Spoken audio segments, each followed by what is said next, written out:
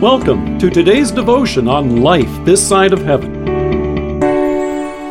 The Word of God from Lamentations chapter 3 verses 32 to 33. He will have compassion according to the abundance of his steadfast love, for he does not afflict from his heart or grieve the children of men. Have you ever watched the timed explosion of a building that was coming down for new construction? Earlier this month in Staffordshire, England, 4 cooling towers at a former power station were demolished to make way for new housing. The smoke-belching coal-fired plant had been closed for years, and the abandoned towers had become an eyesore. They had already dominated the skyline for 53 years. However, just after 11 a.m. on Sunday, June 7th, they came down. People gathered at a distance with cameras on their cell phones ready to capture the event. And then, in a matter of seconds, it was over, and clear skyline could be seen.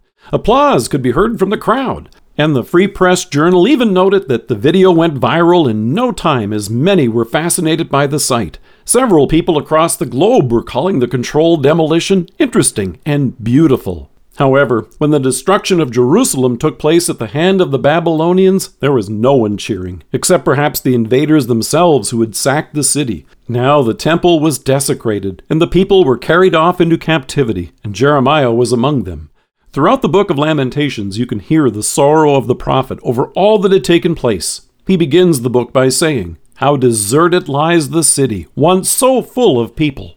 Jeremiah was well aware why all this took place. He had watched the constant rebellion of the nation's leaders against God and the moral disintegration of the people. As he said, this happened because of the sins of her prophets and the iniquities of her priests, who shed within her the blood of the righteous. So the prophet tells us that God, having watched them, has withdrawn his hand at the approach of the enemy. He points out this gave God no pleasure. He says, he does not afflict from his heart or grieve the children of men. But God did allow all of this to come crashing down to make room for something much better. And there are times when God may allow things to come crashing down around us for this reason as well.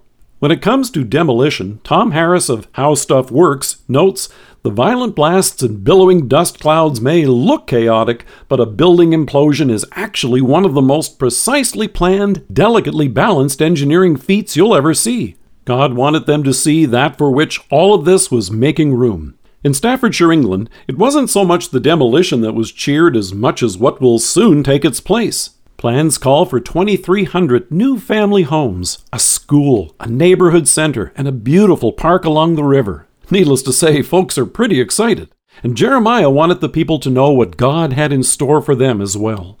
So in this verse he notes, he will have compassion according to the abundance of his steadfast love. And wow, what a word he uses.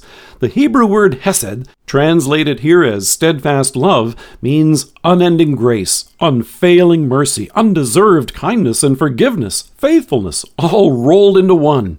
The time would come in which God himself would restore the people, oversee the rebuilding of the temple, and announce the coming of the Messiah, the Savior. And we can see the completed project. Jesus has destroyed death by giving his life for us on the cross, and rising 3 days later, he has demolished our sins and in their place given us his own righteousness through faith. It's difficult when God allows some things in our lives to fall, but he chastises us only to make room for something much better. For the people in Jeremiah's day, he declared, I will rejoice in doing them good and will assuredly plant them in this land with all my heart and soul. Our God lovingly plants us in his eternal kingdom and assures us of his mercy. And that's always good reason to cheer. Let us pray. Loving God, thank you for knocking down in my life whatever would stand in the way of your grace. Amen. Thank you for joining us. If you are listening to us by podcast or on Alexa, we invite you to browse the resources that are available on our site at lifethissideofheaven.org. God bless you and have a great day.